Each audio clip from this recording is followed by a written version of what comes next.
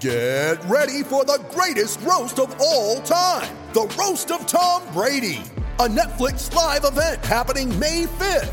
Hosted by Kevin Hart, the 7-time world champion gets his cleats held to the fire by famous friends and frenemies on an unforgettable night where everything is fair game. Tune in on May 5th at 5 p.m. Pacific time for the Roast of Tom Brady, live only on Netflix. You ready? Showtime.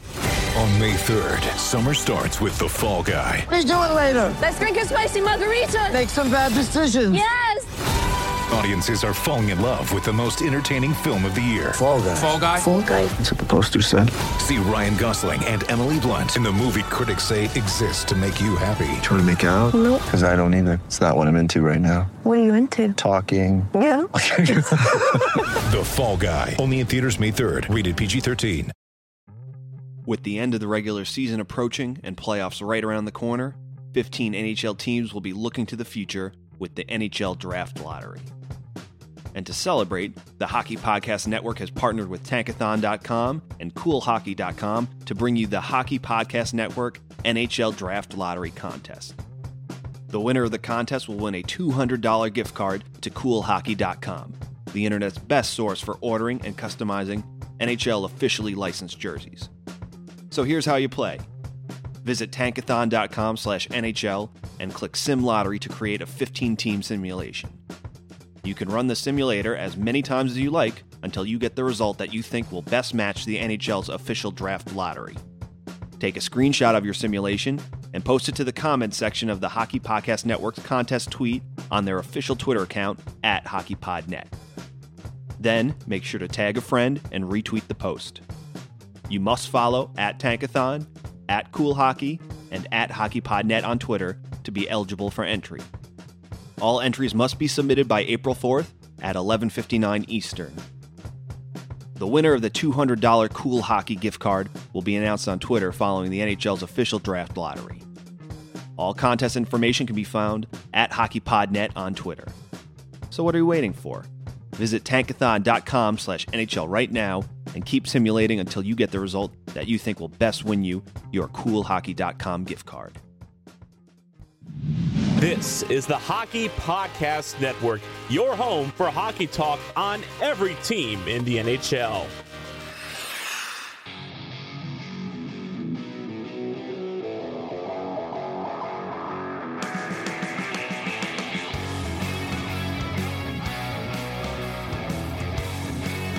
This is the Broadway Boys podcast through the Hockey Podcast Network. We're back with episode 48 as the coronavirus sweeps the country and has taken over everything in this world.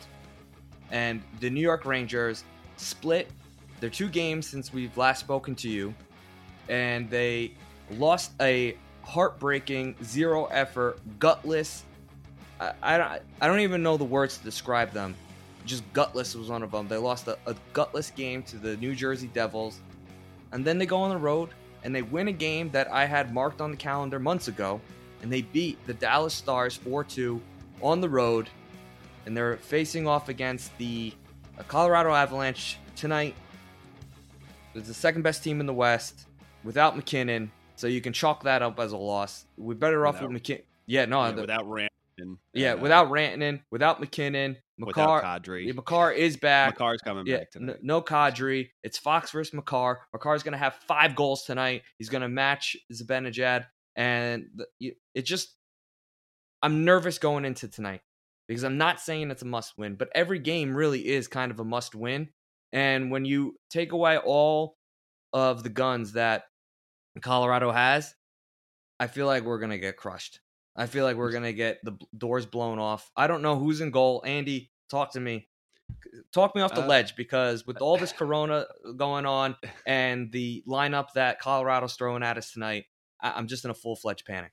I wish I could not be a fearmonger, James, but like you, I am a lifelong Rangers fan, which means when I look and see that on paper New York Rangers should win this game, they are absolutely going to lose this game. I mean, every game is so important in the playoff race for them. They're treading water. I kind of looked at my prediction. I did the forecasting, the type of stuff you do when you're a football fan, in terms of there's only so many games, so you're just like, that's a loss, that's a win, that's a loss, and it's like, oh, the season hasn't even started yet. We're not making the playoffs or whatever. But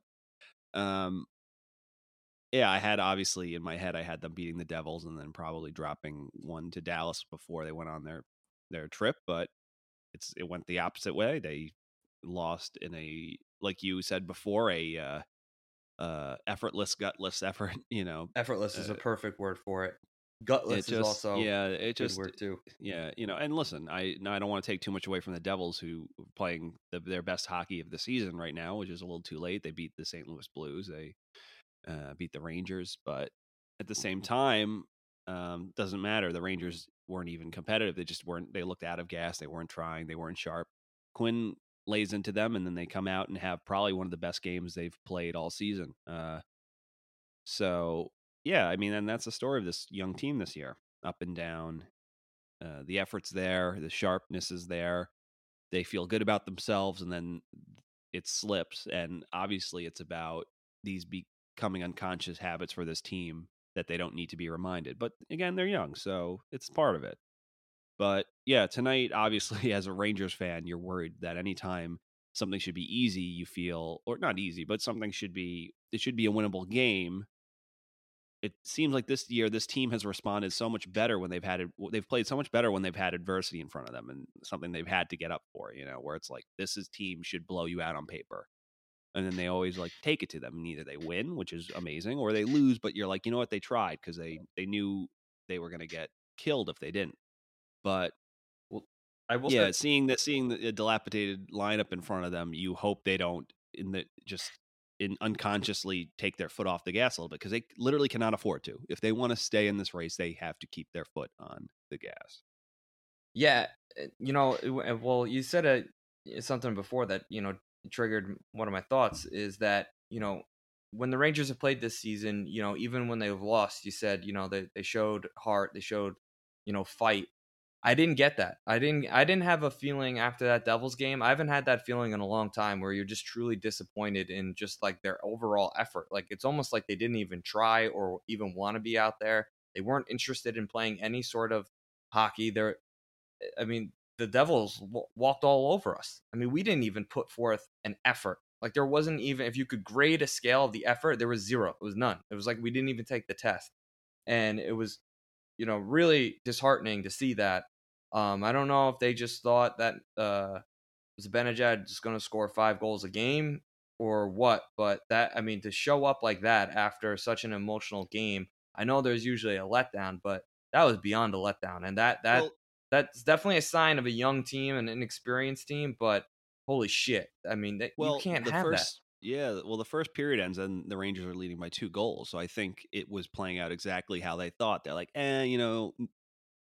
we're going to kind of half-ass it, but New Jersey isn't as good as us, so we're going to hang some goals on them. We're going to just do just enough to survive, either by goaltending or whatever, especially with Igor coming back. It was clear that they felt that he was going to bail them out like he had before, and it was just, the rust was there, although it wasn't all his fault, you know what I mean? Or wait, or did Georgiev play that game? I forgot. No, or Hank? Igor played that game, and then Hank came in. Yeah, and Hank came in relief. Yes, that's right. Yeah, and actually Hank looked pretty good in that last period. But anyway, no, he did. He looked solid. I'll give it to him. He gave it to him. But yeah, the point being that it seemed like it was playing out just the way they wanted, and of course, then it went sideways on them way too quickly. And yeah, they didn't want to skate. They didn't want to be sharp. They didn't want to make good decisions with the puck. And Quinn said it during the in the post game comments, and I agreed with him. I don't think a single player on the team had a good night. Because the expectations are different up and down the lineup. I thought even Mika, who's been good, yes, he scored yet another goal, and then obviously would score again last night. So he's up to 40 now. So congratulations to him. But yeah, I don't think anyone looked good. Fox had a very up and down game, and he was trying to. The few times Fox has had a rough game, it's when he's forcing those passes that he's known for, and he's not just kind of letting the game come to him and then exploiting it. It's more about when he was just, when teams are hungrier than the Rangers, they really struggle. And that's exactly what happened. And yeah, as Quinn said, no one had a good game. And even though Igor came back and was rusty, he was definitely the least of their problems, because some of those goals on him weren't even bad. They were just kind of fluke deflections, but it was one of those things that you could tell the Devils were making their own luck. They were putting themselves in the situation, just put it on net, and even if it bounces off 3 skates and goes in, they created the chaos. You know what I mean? So the Rangers have no one but themselves to blame. But I will say that, like you said, they're a young team and they moved on, and the message was clear, and the effort they gave, at least for the first and second period of the Dallas game, was night and day in terms of effort level from them. Yeah, and I'll dismiss the third period. I know they lost that period 2-0. It was, a road game. They're playing Dallas, who's, one of those teams that can really play shutdown defense and just kind of force you into making poor decisions.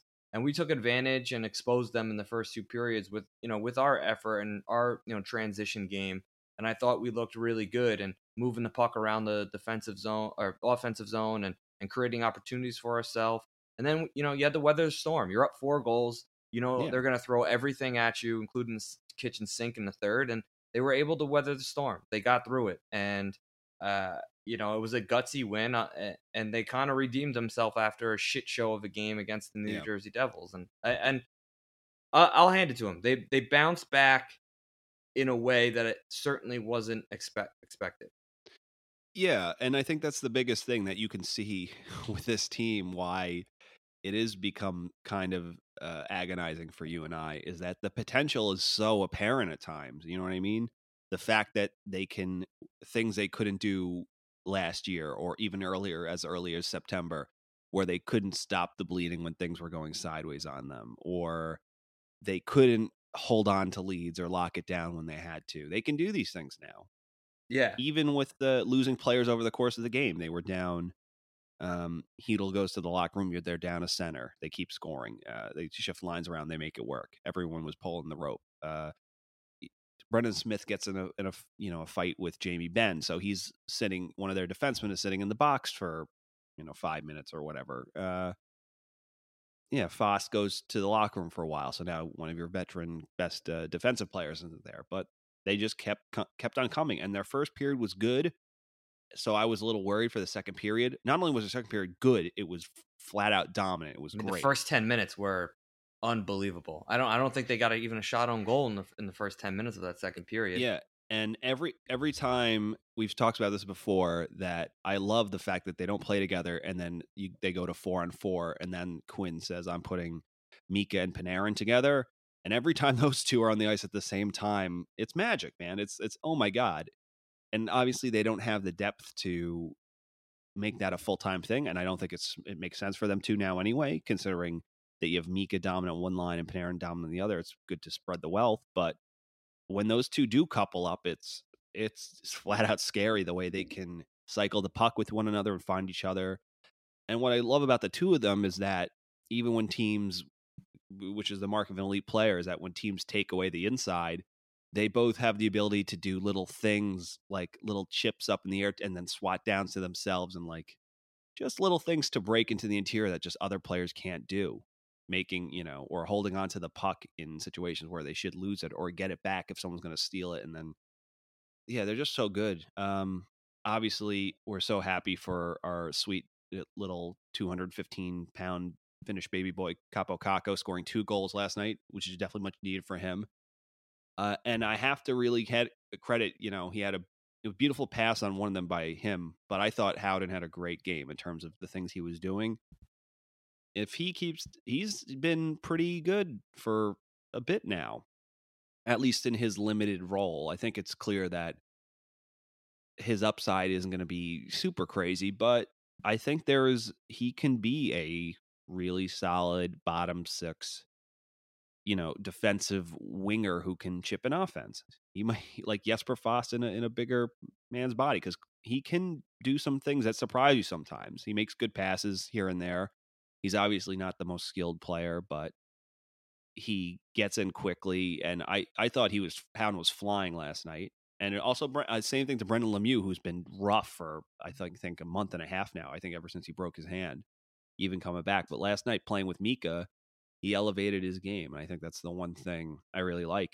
We saw, because of all the injuries going on, like Gauthier got more minutes. And you see the way he can get in quickly and protect the puck on the boards. You just couldn't get it from him. You know what I mean?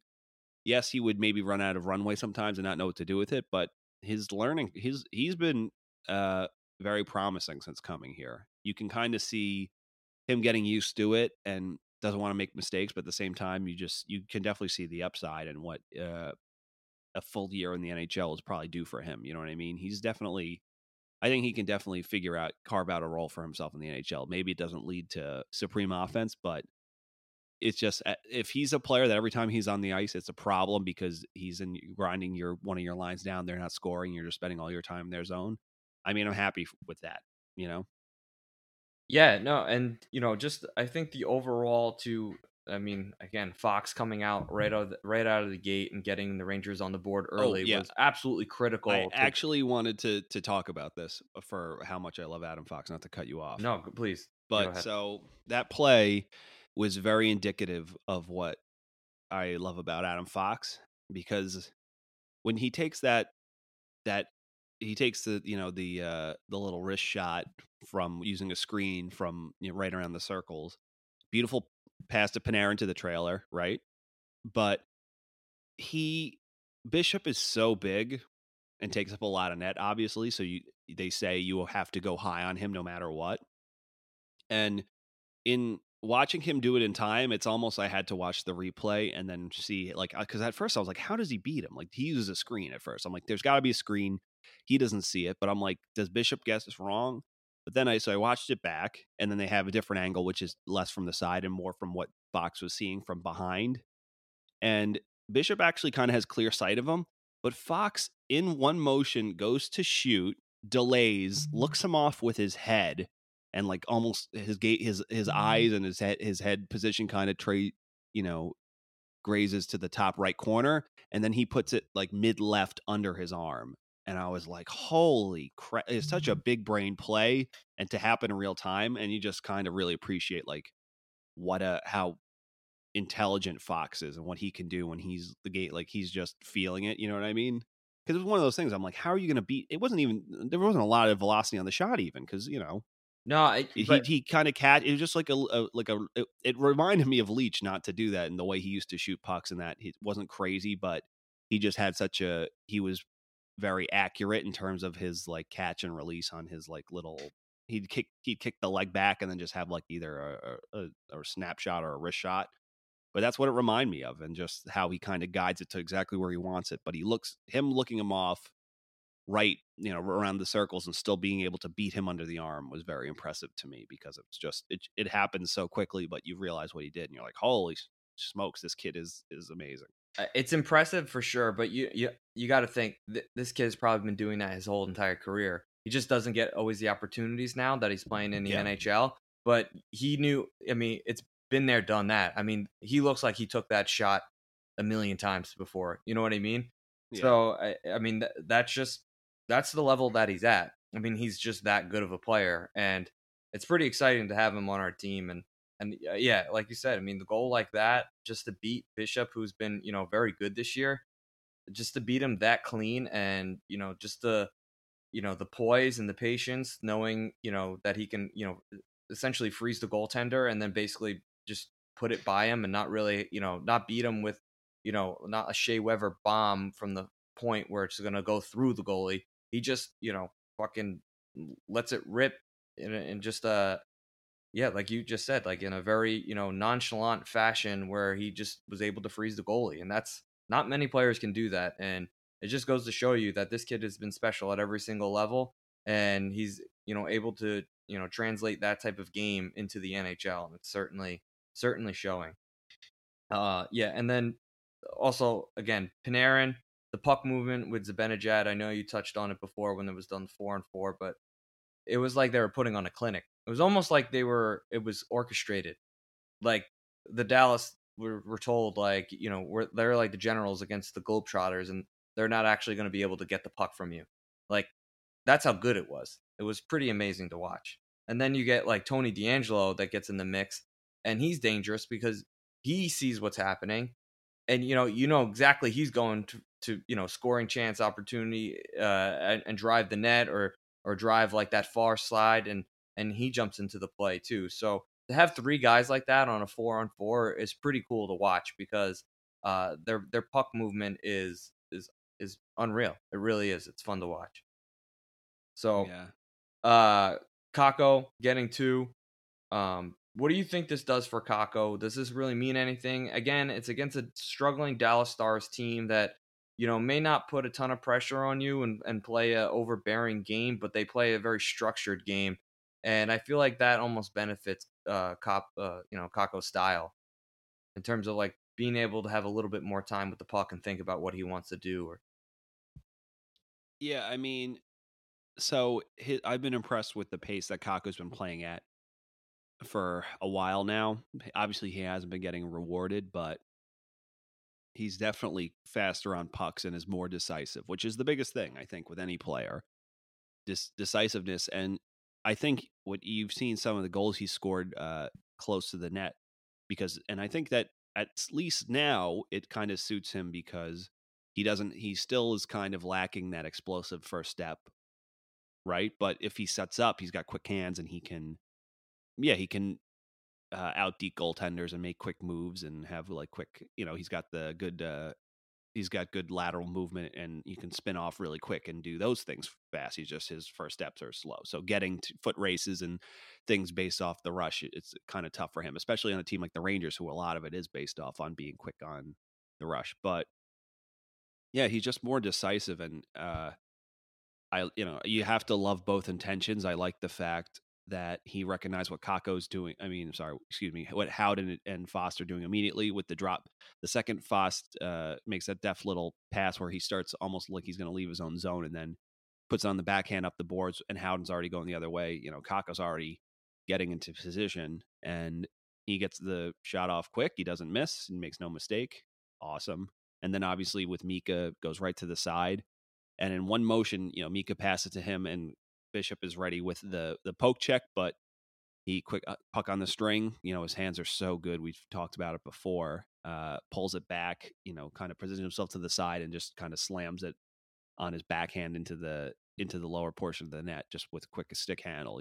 And yeah, I like the fact that he is figuring out how he can contribute, or the best ways for him to contribute at this level now, which is good. I like he's being more decisive.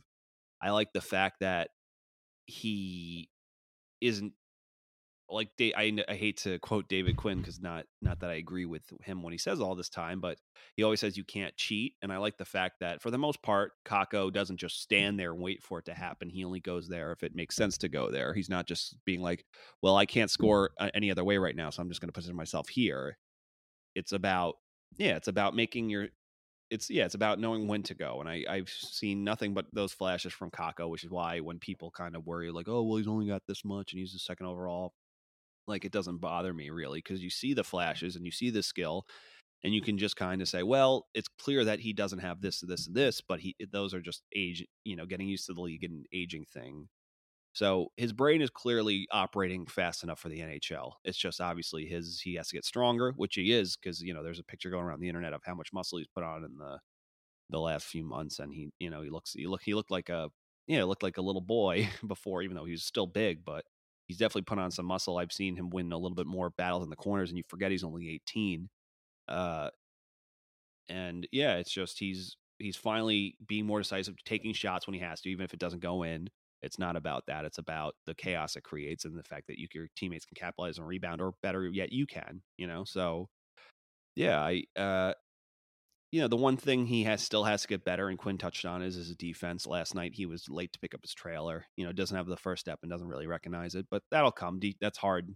That's every young player kind of struggles with that, right? Is their awareness in the defensive zone and knowing where to be, and how when you're not the one dictating, it's kind of hard to know how to defend against that and just to not not to freak out and run around too much in your own zone and pull yourself out of position. So that'll come. Well, if you think about it too, how often did he play defense growing up? You know what I mean? Didn't. It would never really had to be a strong suit, because whenever that kid was on the ice, he was probably dominating in the offensive zone, and which is why the young players always take a little bit more time to adapt to, the defensive zone when they're essentially outmatched with bigger, better players that have been there, done that. So, but yeah, I mean, you could see, and this is like another thing too. So many people said, Kakko should be sent down, should have started in the AHL. He obviously doesn't belong because he's not putting up 1,000 points this year. But when you look at his strength and his size and, where he was from the first few weeks of the season to where he is now, it's night and day. It really is. Like, I know his point total is not there, and it's, he is a minus 26 on the season, but that really doesn't sum up his season at all. Like that's just, those are his stat lines. He got stronger. He got smarter. He's a little bit more quick to make his decisions. He's not hesitant as much. There are opportunities though that I feel like he could shoot, and he kind of dishes it off, especially when he's out there with our bigger guns. I think he's a little shy, trigger shy. So I think he needs to be a little bit more decisive and throw more pucks on net. I think a lot more good things will happen to him if he does that. And it's good to see he gets 2 goals, and we're gonna need some depth in scoring, especially if Heedle's out, Kreider's obviously out, and and we're gonna be plagued with the injury bug heading into the playoffs. Another player though I want to give a shout out to is Jacob Trouba, because I feel like he has kind of been a beast this last few games, and I just feel like he's been more physical, just been the steady defenseman that I thought he was going to be at the beginning of the season. I know he's had rough patches, especially when he played with Brady Shea, but Shea's gone. I feel like his game has kind of improved since Shea's been gone. I don't know if you agree with that. No, I do agree with that. And again, it's it's been a bit, there's been a bit of a change up in that he's played some time with Smith, but then a few times I saw him with Stahl once or twice, but that didn't last long. But yeah, he's mostly been playing with Brendan Smith. And yeah, I just think for whatever reason, there's less deference when it comes to that. I also think Trouba is, we've talked about this before, he's the type that he needs to be physically engaged. He kind of feeds off of that.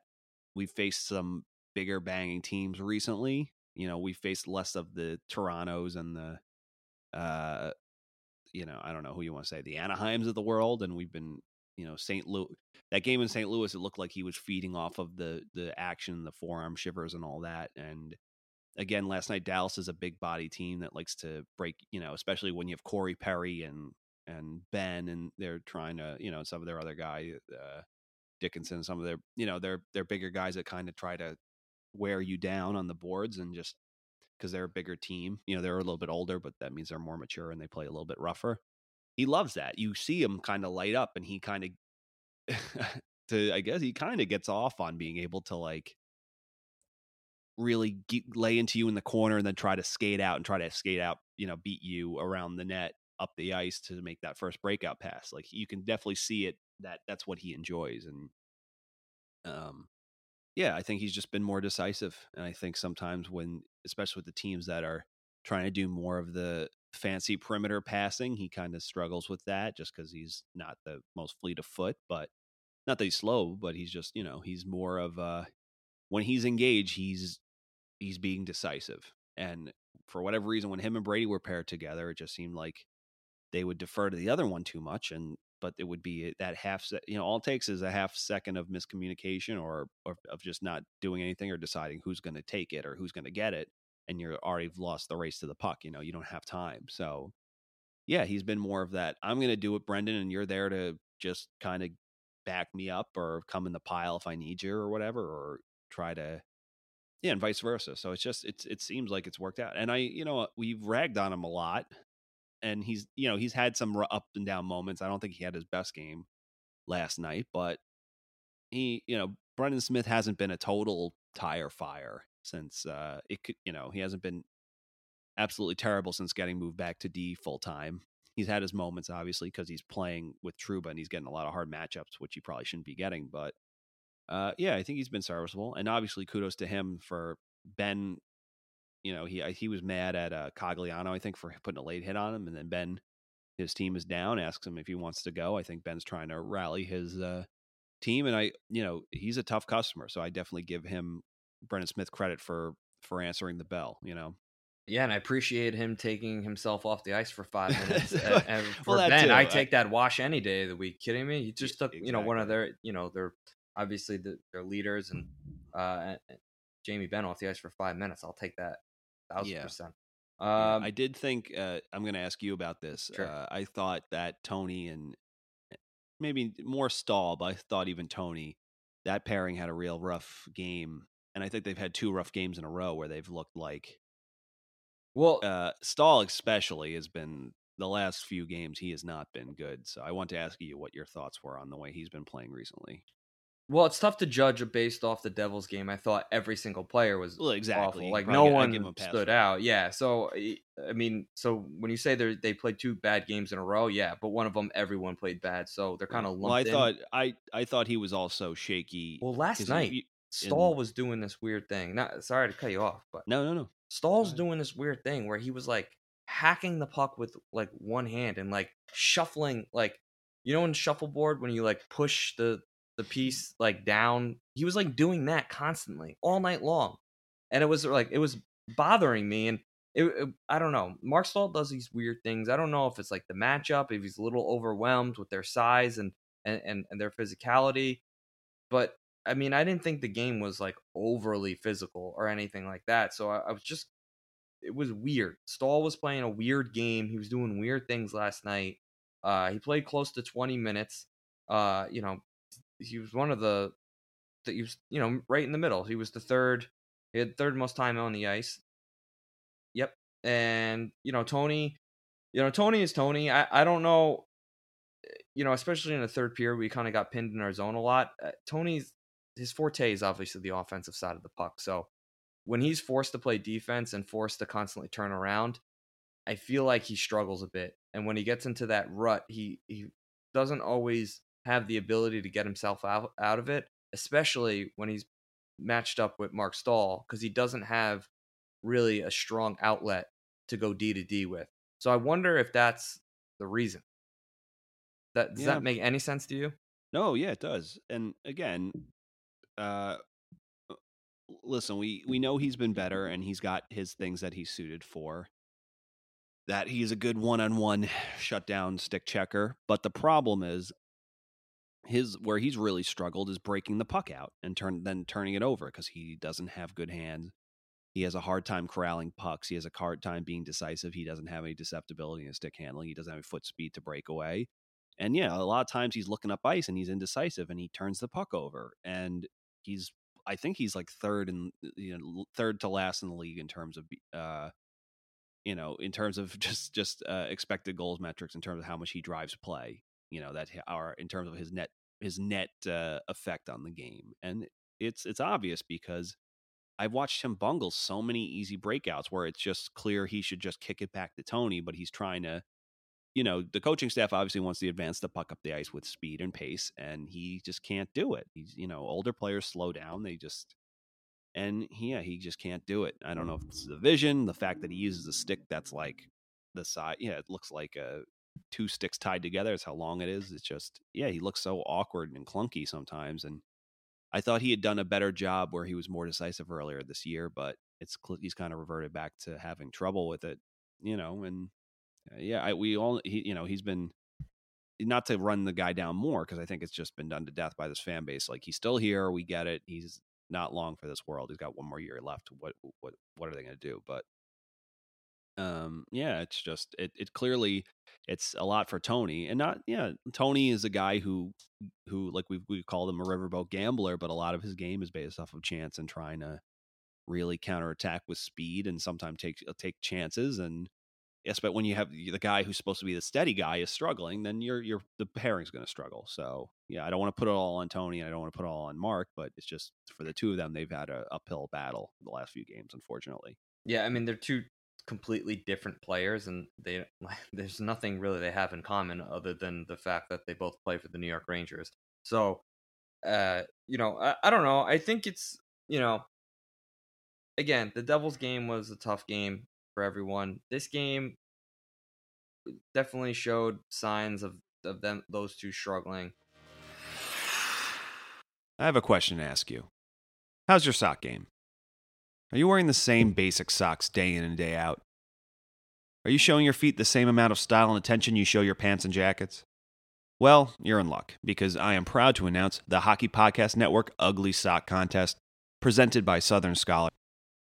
Southern Scholar is a hockey player-owned menswear company whose primary focus is providing you with a better dress sock option through a monthly subscription to them. Crafted with their one-of-a-kind signature material blend and designed with classic color palettes and timeless patterns, their socks are built specifically to stay in place throughout your workday and add a subtle, sophisticated twist to your everyday. By partnering with the Hockey Podcast Network, Southern Scholar wants to help get you out of your old boring socks and into a pair of beautifully crafted and stylish dress socks by giving away a free March subscription box to the winner of the THPN Ugly Sock. Post a picture of your ugliest pair of socks to the contest post pinned to our Twitter profile at Broadway Boys Pod by March 31st, and James and I will select one winner to win a free March subscription box courtesy of southernscholar.com. That's all you have.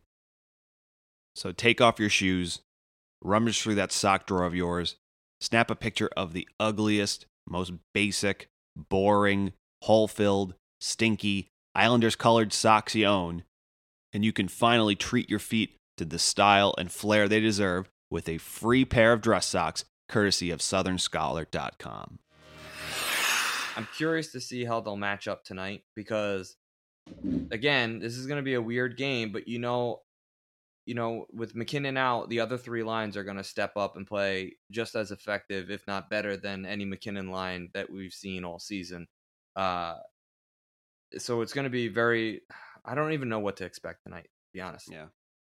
Well, it's weird because when I look at Dallas, it's like they're a team that is top heavy, and they have been carried by their star players. Because you look and they're not the most steady defensive teams, and they do give up a good amount when they're not sharp. But the best offense, the best defense is a good offense, and they can have a high octane offense when they're playing the style they want to play. So I think this is a Rangers team that, even though they have injuries of their own, I think some of their ability to just box those teams out and not let them. I think if they can keep them to the outside for the most part, I don't see any of their players, maybe minus Makar with a beautiful move or something, breaking through. But they have talented guys. It's just, I think it's a matter of their team defense doesn't exactly impress me too much from what I've watched from them this year. And Igor's already got one win over them at home, so let's hopefully I assume he's playing again. I don't know if we've heard anything official. Look you can. Twitter. Well, you look right now. I'm going to ask you a question. Yeah, sure. Go ahead. Are there any rookies playing? Are they? Did they call anybody up? Stephen Fogarty got called up for this game, so I assume. I meant for the Avalanche. Sorry. Oh, rookies. So Makar comes back. Because they'll get their first goal. That's guaranteed. So how many people they call up? Let's see if they call. I don't see any. Oh, they have a projected lineup. Okay, here we go. Projected lineup for Landeskog, Comfer, and Nemestikov. Top line. Nemestikov will score. That's one. Yeah, former Ranger. Martin Kaut has been up for a bit now, I think, for them.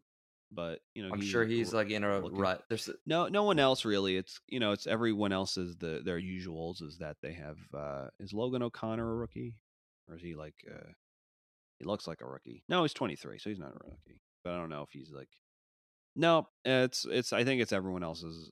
I will say I think Francouz is starting and not Hutchinson. Yeah. Because right now they're out without Grubauer, they're without Calvert, they're without Burakovsky, they're without Kadri, they're without McKinnon, without Rantanen. Francouz has been unbelievable though. I mean, he's 27 on the year. Save Yeah. percentage is .922. Like the That's kid, pretty good. the kid can play. He can flat out play. So Yeah. Even Hutchinson, I think, has been good. They've had good goaltending this year. yeah, this team, I don't know, I feel like they're almost similar. They're like a Rangers that are like a little bit in the future, where they're a little bit more balanced. They got a deeper lineup, but they're definitely driven by their stars. Which Yeah. kind of go ahead. The one thing I'll say about them is that outside of Makar, and obviously he helps stabilize Graves, the rest of the defensemen don't really impress me much. I think Zadorov has been bad this year. I like Samuel Girard a lot, but again, I think, I think they, the Rangers would definitely kill to have. Although with Mika, maybe not going, maybe it's happening, especially Panarin, but. But the And problem is, I feel like they have like a lot. Like Ian Cole is a veteran guy that's like he knows how to he can play, like, you know what I mean. He's just flat out. Yeah, well, I think that's the biggest thing. If you look at they have a lot of old but not too old players that are seasoned and know what to do. That they plug into their lineup that helps them. Nemestikov, Donskoy, Nichushkin, Mark Barberio, Nieto. Like these are, these guys have experience. And then obviously even JT Compher to a lesser extent. But then you have your I guess your lesser star in your captain Landeskog, who can impress every now and then. And then you have your McKinnon and Rantanen. So they definitely Belmar, who's like a respected veteran around the league, especially as a center. So yeah, they have more of those guys than the Rangers have. Because the Rangers have a lot of younger guys in those spots, but who maybe ultimately, I think they're going to have to look, if they want to move forward, they might have to look into upgrading those guys or having the young guys come into their own and replace those guys eventually. But for right now, it works for them. Let just have your stars break out, and then when they're not on the ice, you have guys, the veterans who can make sure the thing doesn't get away from them when they're not, when their stars aren't on the ice. You know what I'm saying? So yeah, I mean, if they can get those guys back, with McKinnon and Rantanen, if they get those two back for the playoffs, I mean, they can win the cup. I mean, that's the type of team that they have. I mean, they're not second in the West for nothing. Exactly, and yeah. I mean, if they were in the East, they might have a harder time. But yeah, the only person who they should really be scared of in the West really is St. Louis. And I'll say Vegas to a lesser extent, because Vegas is, they had their struggles, early mid-year, but they've been better. Their metrics are very good. They're a very good team. A little inconsistent. Goaltending's been a bit spotty for them this year, but it's because I have Fleury. Yeah, it's literally exactly. not, just that's all it is. Yeah, I dropped another player. And then started picking it up. I dropped Landeskog because he does a whole lot of nothing, and he's been great for them in the last few games, especially as they've been lost guys to injury. So, but such is the life of a fantasy player. You drop a guy because he's been a bum, and he turns back into the pumpkin turns back into the carriage, and you're like, God darn it, But yeah, I digress. I mean, I just want to thank you, Aho, and since we're on. Yeah, but you know what? At the end of the day, McKinnon's hurt, and he's basically drives my fantasy team. So, yeah, seems like an early exit for me in the playoffs. As it's the, I guess not a divisional weekend. I don't even know how to call it. It's bye weekend, but yeah, no. But tonight, what's your prediction? Like, what do you think they're gonna win? Like, I personally think they're gonna lose. If McKinnon was in the lineup, I'd be more confident, and that's just the Ranger fan. The Ranger fan. Yeah. I'm gonna say, I'm gonna hope that based on the fact that they thought they didn't have to show up to a game where they thought it would be an easier path for them, I would hope they would learn something from that. I would hope the coaching staff. The one thing is the Rangers have been good on the road, and again, I think it's because it's a young team. When you're on the road, you feel like you kind of have a mission. You know what I mean? If that makes any sense. Whereas when you're at home, there's more of that we're at home feeling. We have our fans here. They love us. Like Mika scored 5 goals. You know what I mean? Absolutely. It's a little bit more it seems to be a little bit more business oriented for this young team when they're on the road. I think they're one of the better road teams in the NHL. Correct me if I'm wrong. I'm looking that up right now. I think that you are correct. I mean, they're 19-12-2 on the road. So, they're good on the road. Yeah, they're very good on the road. I mean, the only teams to be better are the top tier teams in each division. Colorado very good on the road, 24-11. I think they might have the most road wins, but they're at home tonight. So we're looking. Listen, am I confident in the Rangers? Are they going to win? Realistically, no. They're probably going to lose this game only because I really do think that they're going to win this game, and that's probably really confusing for a lot of people. But if you're a Ranger fan, you probably get it. Exactly why. I feel this way. I'm not saying tonight is a must-win, but it just doesn't seem like you know what it is. I feel like no matter how many times we win, we're always 3 points out of the playoff spot. And the Islanders just seem to be fucking getting points left and right in overtime, and it's killing us. And Carolina found their game. They're probably going to win the division. They've won 3 in a row. Columbus, I don't even know if they even put out a team anymore. They just get wins. Yeah, they survive, or their goaltenders really help them. Yeah, I mean they got two M&M goalies, right? They both start with M. Merzlikis and the other guy, which sounds like if you took all the letters in Merzlikis and you shuffled them around. Yeah, that's exactly right. So, what are your thoughts on the playoffs? I think we spoke about it earlier this year, and it'll be exactly what we said. They'll finish just outside, so close yet so far, and I think the only thing that's really changed is that I said that would be fine, and I've been saying all season that would be fine. Now that it's like if anyone had to do a book report on on the Great Gatsby and in elementary school or middle school or whatever it was, when he's on the dock and he's reaching out to that green light, he sees it across. It's so close he can almost touch it, but he can't make it a reality. That's what it feels like. It's like now that it's so close and it's so tangible and every game is important. And I've been, I don't want to say lying to myself, but I thought that I was like, it's okay. It'll be meaningful. And then ultimately they'll at least get a chance at a lottery pick, and then they'll have 2 firsts this year. One will be higher and that'll be good. And then one will be lower. Maybe they can parlay them. But now it's here. All I really care about is them making it. And I didn't think so. I was telling myself I'd be cool with it either way. Cause especially that the Rangers have done it, have tried to force it when it wasn't there for so many years. And now when it's finally like a little more organic. Yeah. You see, like I've said earlier, that you see so many glimpses of what this team can be and should be if things go right. And it's just, I'm going to admit it. I have to admit, if they miss or when they miss or whatever it ends up being, it's going to really sting. And because but maybe that's a good thing. I think high expectations are a good thing. I like the fact that's the one thing I think the Rangers have done very well as an organization, because they've done a lot. They've messed a lot of stuff up. They haven't drafted in the first round well until recently. Knock on wood. They took too many swings. They relied on their goaltender too much, or they didn't address the problems. They got free agents when they were too old, or didn't build slowly through depth. But the one thing they have done good is that they always keep high expectations of themselves. Buffalo is going to miss again. Arizona is probably going to miss again.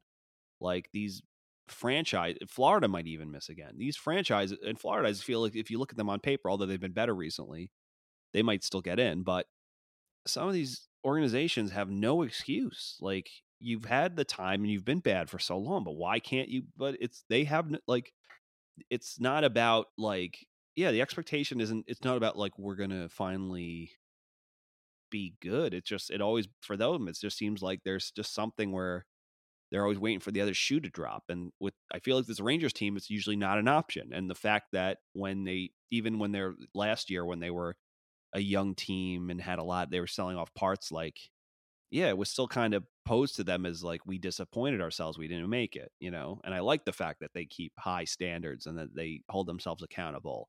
And it's not this we're just going to be cool with it being 1 foot at a time. It has to be 1 foot at a time, or else we're failing. And I like that. So it's going to sting if they miss, but God damn it, we're still in it. Even though it's seeming improbable. they'll be in it close, and then I don't think it'll be, if they miss it, it'll probably won't be apparent until maybe the final 2 weeks of the season, and you'll be like, okay, they're out of it. But I think they're gonna wrench on our heartstrings until then, James, and you know it as a Rangers fan. It's gonna be, they're gonna lose a bunch of games that they should probably win. You're gonna be upset, and then all of a sudden they're gonna rattle off wins against teams that should probably have pound them into dust, and they're gonna be so close, and then they're just not gonna make it, and we're gonna be like, so close, and it's gonna hurt. But the fact that let's just remind ourselves, the fact that they're in this position at all is a win. So, but damn, it's gonna suck. It's gonna suck, but it's gonna suck for me is because I feel like we're better than Carolina. I feel like we're better than Columbus. I feel like we can go toe to toe with the Islanders. And I mean, they have good players in their lineup, but they don't do shit. I feel like we're better than Florida. Well, the Islanders, the fact they even made it to that position last night in the shootout is, well, Vancouver's been horrendous the latter half of the year because they were getting bailed out by Markstrom most of the season. Now it's just not coming together. So Carolina won 3 in a row, right? Carolina. I think Carolina is a very good team. But they've been inconsistent. I mean, they're going to get blown out of the water in the playoffs. They don't even belong in the play. They're kind of like the Rangers. Like whoever these 2 wild card teams are, Toronto can survive because they have Austin Matthews and they'll be able to score their way out of certain issues. They're not going to win a round, especially because they're going to have to play Tampa Bay, and Tampa Bay's been an absolute beast the second half of the season. They started off slow. And, they've been playing some very exciting games with Boston lately. I feel like they played 2 games against Boston. You could just tell, that's going to be, the Atlantic Final. But, it's just that's the most frustrating part. I feel like the Rangers are better than those teams, and I don't want the Rangers to play themselves out of it because the other teams are not going to play themselves into it. So if we really miss the playoffs, that means we played ourselves right out of it, and we lost games that we should have won. Hence the game against the Devils. Yeah, obviously my only worry is that the Rangers inflicted too much too much self-inflicted cuts from earlier in the year will be their ultimate undoing. Where if you say, well, if they all those times where they had a lead and they coughed it up at the last second, especially if they only missed by 2 or 3 points because they're 3 points out. Yeah, they're essentially a point out of the playoff spot right now. Yeah, so if they miss by 3 points, you can literally say game A, game B, and game C where we had a lead and we gave up the tying goal with this many seconds left, and then we either lost it in a shootout or OT. You can lead that, and all they had to do was not give up a last second goal to Columbus with 30 seconds left, and they would have got a point or that. You know what I mean? It's just But, again, to my point that the fact that the expectation is still there is good. It could be a lot worse. Some teams right now are searching for answers again that they don't have, like I mentioned, like Buffalo and Arizona, who since acquiring Taylor Hall has been absolutely terrible. I don't know. I don't know how they're dealing with that, but I mean, we'll face them. We'll see them on the 14th. They'll probably win that one, though, won't they? Arizona probably will win that one. And this is, again, what I'm talking about. This is the expectation of just a Ranger fan. But realistically, we should win those games. We should win tonight. We should beat Arizona. We're coming home to play Calgary. We should be able to beat a Calgary team who's been struggled to be consistent this year at home. And then we host a home and home with the Penguins. And if you split with them, then you can rattle off. You can beat Buffalo, you can beat Columbus. Washington will be tough, and Tampa Bay will be tough, and Philly will be tough. Those 3 games in a row will be tough, and then you end the season with Pittsburgh and Chicago. Chicago is beatable, but it's not like the other teams are playing Detroit from here on out. They have to play tough teams too. So it's time for them to put up and shut up. This is it. Yeah, and you're right, James. Based on the quality that they're facing, that it'll be one thing if they miss it because they lost the games to the teams that are obviously better than them or farther along than them. But if you look at how their record versus those teams, and it's respectable and good, but then you see they drop some games they should have won to teams that are lesser, yeah, it's going to sting. It's going to suck. And to your point, it's because they would have played themselves out of it. And maybe that would just be proof that they're not there yet. But again, they've surprised and impressed us at times this year. So let's see if they can do it. And again, will be another test for them. A team that's hurt by injuries. Hopefully, they start developing this team is underserved. Yes, we played last night, but let's figure out how to put the heel on the throat a bit going forward. Yeah, and just a little talk about the teams in front of us. Carolina has one of the tougher schedules I've seen. They play a game every other day, and they play back-to-backs every single weekend. So they play every Saturday and Sunday in the month of March. So for instance, this past weekend, they beat Islanders in overtime and then beat Pittsburgh 6-2, which they had no business doing. Then they beat the Red Wings. But then they play Pitt, Buffalo back-to-back, Ottawa Islanders back-to-back, and Pittsburgh Devils back-to-back. Like, their schedule is not easy. This is way harder than the Rangers schedule. No, absolutely. And, the funny thing is what I think would be funny, or not funny, but there is a part of me that thinks when you don't have time to like feel good about yourself or have a layover, sometimes it's good for helping you stay on mission and on target. Sometimes it's like, I feel like there's teams where they're doing well and they rattle off a big thing and then they have like a 3-day to 4-day break or something. And then all of a sudden it's like, they start a funk, or they're not able to. They just look totally different. But the problem, it can go the other way too. Oh, that's true. And I could also see them if doing that, but then have Carolina literally being out of gas come the first round of the playoffs, because just to get in, they had to like really scrap, and had to play so many back-to-backs. Oh, absolutely. Yeah. So yeah, there's no excuses for the Rangers to not either make it or be in it. Yeah, I mean, they'll be in the conversation. I'm very confident in that, but it's again, it's one thing to be in the conversation, but this is a reality for them looking at the teams above them. Yeah. Just a last thing for us to touch on. Sure. Elliot Friedman released his 31 thoughts today, and in it he mentions he has a little anecdote, and here, let me pull it up so I can quote it exactly, because I think give Elliot credit where it's due. Where are we? Okay. I'm not sure who among us had the Rangers 3-point out of a playoff spot with 12 games to go, but they are pushing hard. That's why it is not a surprise GM Jeff Gorton and assistant Chris Drury were given extensions. Oh yeah, by the way, they were given extensions. Yep. The Jim Gregory Award for GM of the Year is not voted on until midway through the playoffs, but Gorton is going to get votes. Then he goes on to mention the Rangers signing Patrick Kodorenko, which another thing we forgot to talk about, but sure we can talk about it, next time or whatever. But we've touched on it about the job that Gorton has done so far, and especially how Hartford, although they're in a little bit of a slump right now, but it makes sense given the fact that they've lost a lot of talent to either the big club or whatever. But Gorton and Drury both given extensions. How do you feel about this? Do you think it's, what are your thoughts on maybe Gorton more than Chris Drury? Do you think so far he's done a good job? Do you think this is deserved?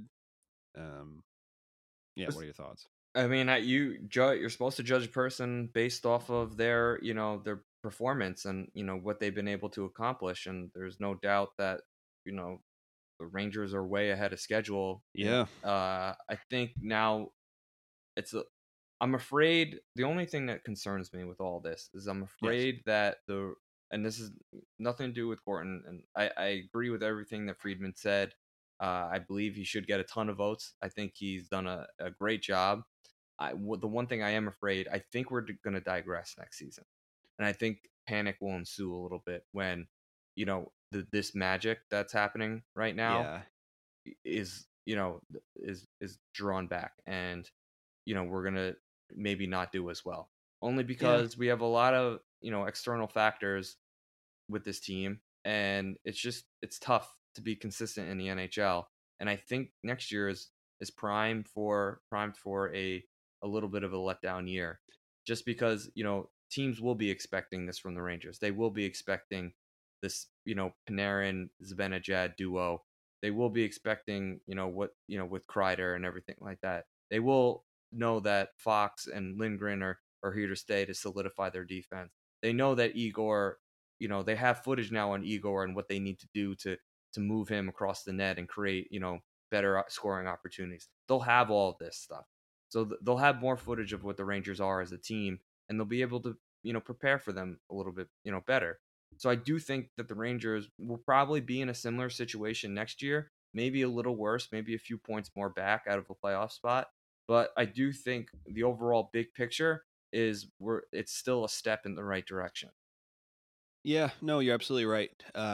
There is a bit of a house money feeling this season. So next year, it wouldn't surprise me to see, especially if they get off to a poor start, for them to feel like it's sliding away from them because they've built it up to be so important. Like they have to be good. The expectation is finally there. And you look at some of the teams that's affected over the last few years, especially coming off where like they finally make the playoffs for one season, then they're out again the next year because they narrowly missed because they had it's such a mental animal for teams to make it. But I guess to the point of till now, Gorton has been pretty shrewd. I like a lot of especially some of the things, as we talked about how good Gautier's been. It remains to be seen what happens to Joey Keane and how he pans out. But yeah, I mean, it's clear that Gauthier was an underutilized asset or underappreciated for whatever reason by Carolina, because you look at how the skills package is obviously super enticing.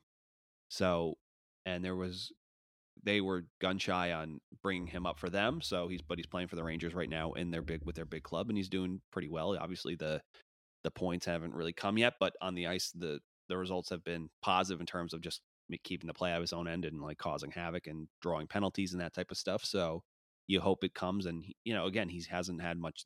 He still has less than 10 games in the NHL, so he's got to get acclimated like anyone else. And he hasn't really had consistent line mates either, with the Rangers being plagued by injuries. Last night was the first time he probably played more than 7 minutes. So, and he looked good. He looked great. Some flash.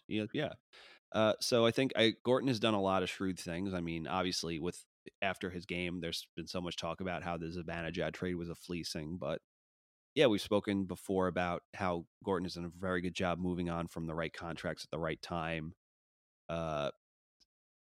Maybe Elias Anderson didn't pan out, but Stepan getting Tony DeAngelo for Derek Stepan is now proving to be extremely prescient move, right? And then you would hope that especially the Rangers have done, especially recently, done a good job of turning things that have been a strength, because now they are in a position of strength, and that they do have a prospect. They do have draft capital, and they have prospects that they can wheel and deal, and they can deal from a position of strength to address a weakness. They're locked up on that right side. They had at the time, it was Trouba, Fox, DeAngelo, and then you have people like Lundqvist, who's setting records in the SHL, and then Joey Keane, who's had an awesome rookie year or I guess technically still it's a rookie year, even though he played a little bit the year before, but for Hartford, in terms of producing points. And they have other guys overseas, Ragnarsson and all these other people that they're stacked in that position. From right-handed Ds are hard to get, and the Rangers seemingly have them coming out their rear, so they're like, we're right side right-handed D. So it was and not good that they moved on, and the handling of the goaltending situation too also deserves a little bit of an applaud. It's not easy basically phasing out the face of your franchise over the course of a half a season, essentially, when bringing Igor over, and he's everything and more as advertised. So kind of put him under the gun of whether or not to call him up. He calls him up at the right time. It sparks the Rangers onto a little bit of a run, and basically solidified the goaltending position for the future. And it's a tight situation. It's a tough situation. And, he's dealing with inherited contracts that, are going to, he's going to wish that they were gone, obviously, but, he's going to have to deal with those another year. So, again, that's why I think that next year might be, if we take a step in the right direction, it's going to be a much smaller step from what we took this year from the previous year. If that may.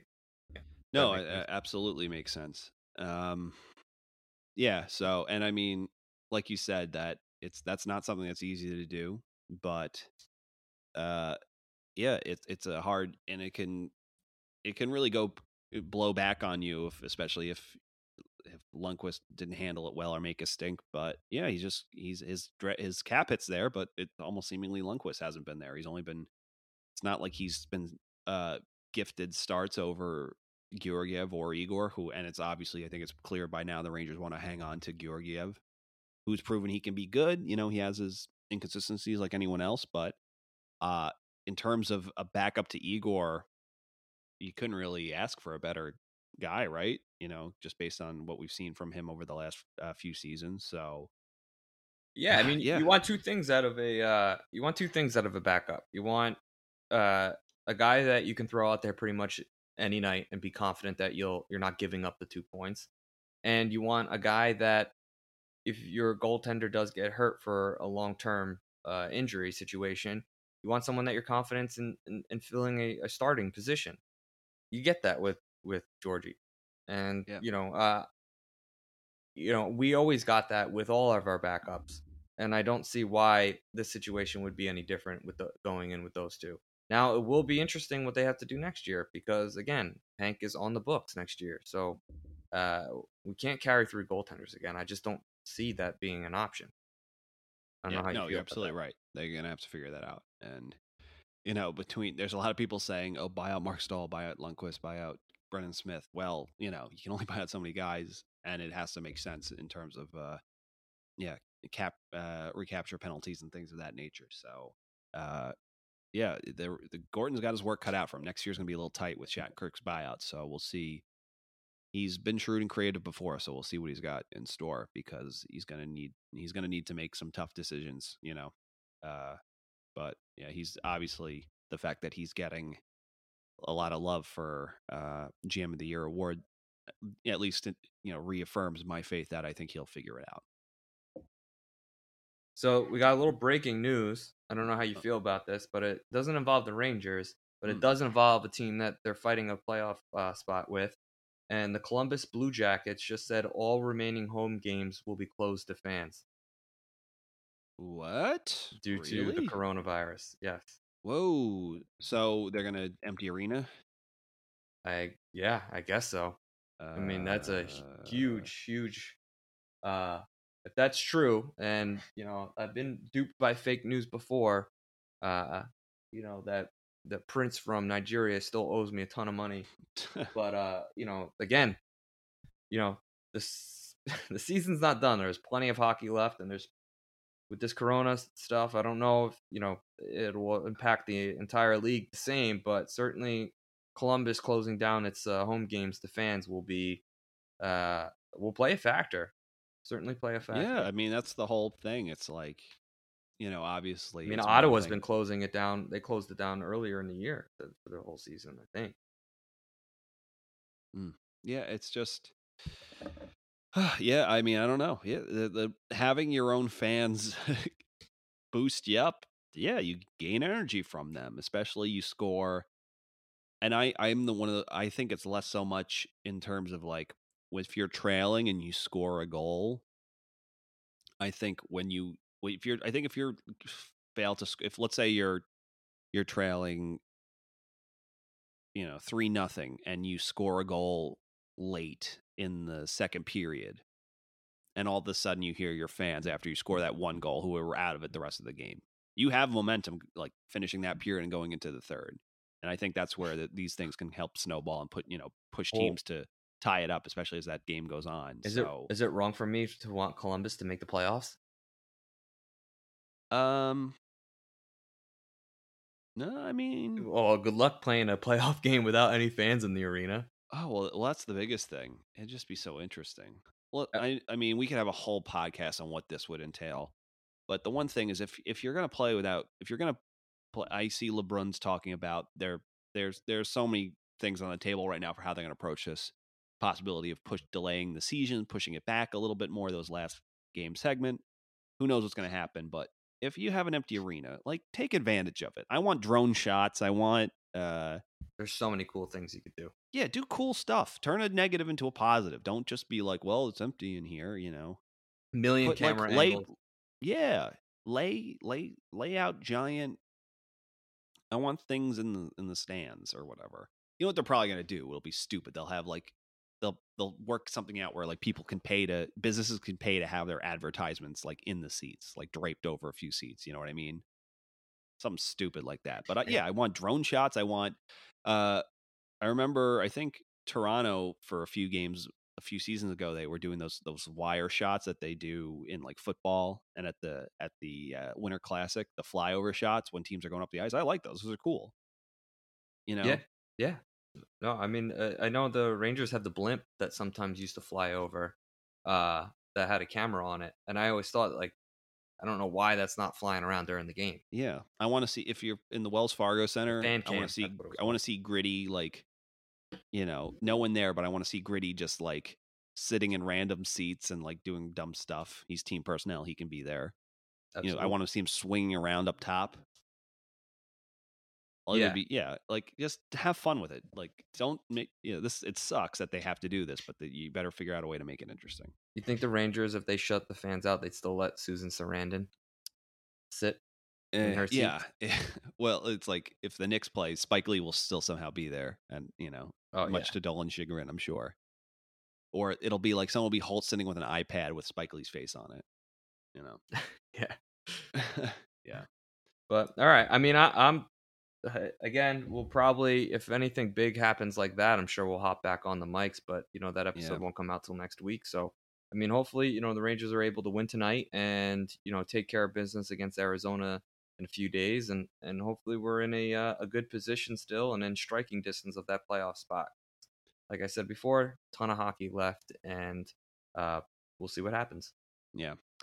Last little bit of housekeeping. So at the top of the podcast, I had mentioned we have a nice little contest going on, courtesy of tankathon.com and coolhockey.com. You can win a $200 gift card towards coolhockey.com by entering the Hockey Podcast Network Draft Lottery Contest.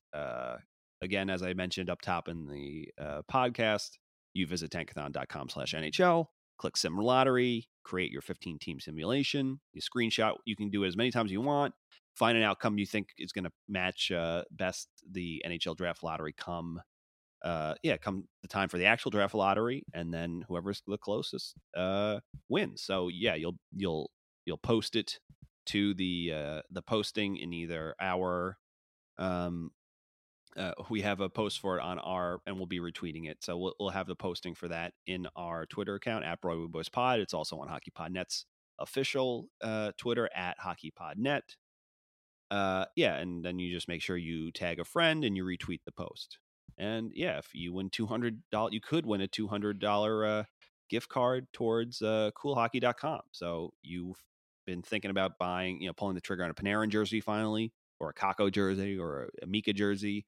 You can finally get it. Coolhockey.com, amazing source for officially licensed NHL jerseys. And I'm not talking, the Fanatics jerseys. That they do have those, but you can get that real nice actual Adidas jersey, with the little button and the fight collar, the fight strap and all that. So yeah, so make sure to enter the Hockey Podcast Network Draft Lottery Contest.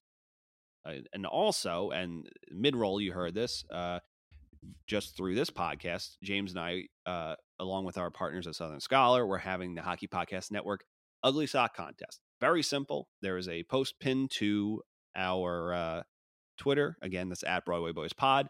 Take a picture of your ugliest socks, whether they're basic or stinky or hole-filled or Islanders colors or whatever. Post a picture of your ugliest socks to the posting on our Twitter profile. By the end of the month, James and I will select a winner, and you get a free, beautiful pair of dress socks courtesy of Southern Scholar. So, they've been awesome and supportive to us and the Broadway Boys podcast. And for that, we are grateful. They sent us some amazing dress socks. I've been wearing them. I wore them to dinner the other night. I had a nice pop of color. They were Rangers colors, because they know what's up and they represent. So that's great.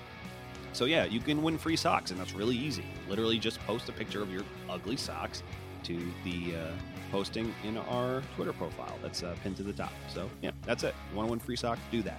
James and I decided a winner, so couldn't be any easier. All right, so we'll next time we talk to you, hopefully all the potential doom and gloom between the Rangers' playoff chances, the coronavirus, the NHL possibly shutting down or postponing the regular season, or playing to know we have some more clarity.